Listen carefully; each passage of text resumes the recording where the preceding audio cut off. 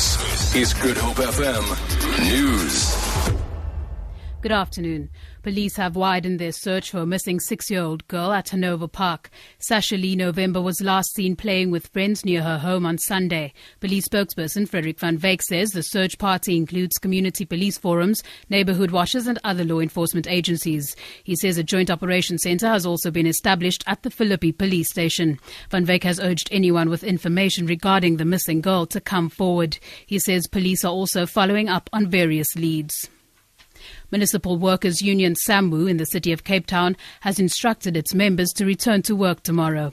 The union went on strike on Monday after accusing the city of failing to address a range of issues, including transport, wages and healthcare. Hundreds of SAMWU members earlier marched in the CBD and have handed over a memorandum to Mayor Patricia de Lille.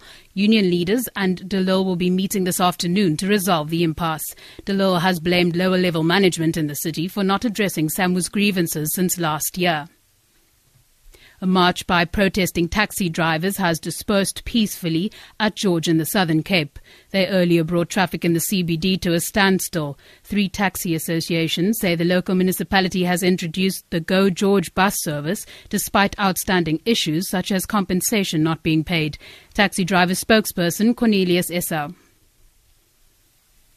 It makes our people poorer.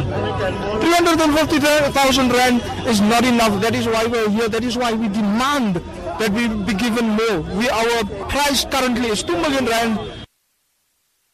Deputy Mayor Daniel Moritz says they will respond to grievances soon.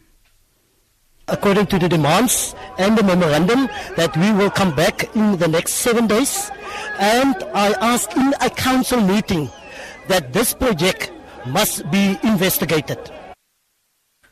And finally, Al-Shabaab militants have reportedly shot and killed a government official in the Somali capital, Mogadishu. Police say Abi Fatah Bar, the Deputy District Commissioner of the Mogadishu's Wadajir district, was shot dead in his car this morning. They say the gunman escaped. Al-Qaeda-linked Al-Shabaab has claimed responsibility for the attack and has threatened more violence. On Monday, gunmen from the group stormed a police station in the country's semi-autonomous region of Puntland and killed 3 policemen. For Good Hope FM News, I'm Danielle Buzet.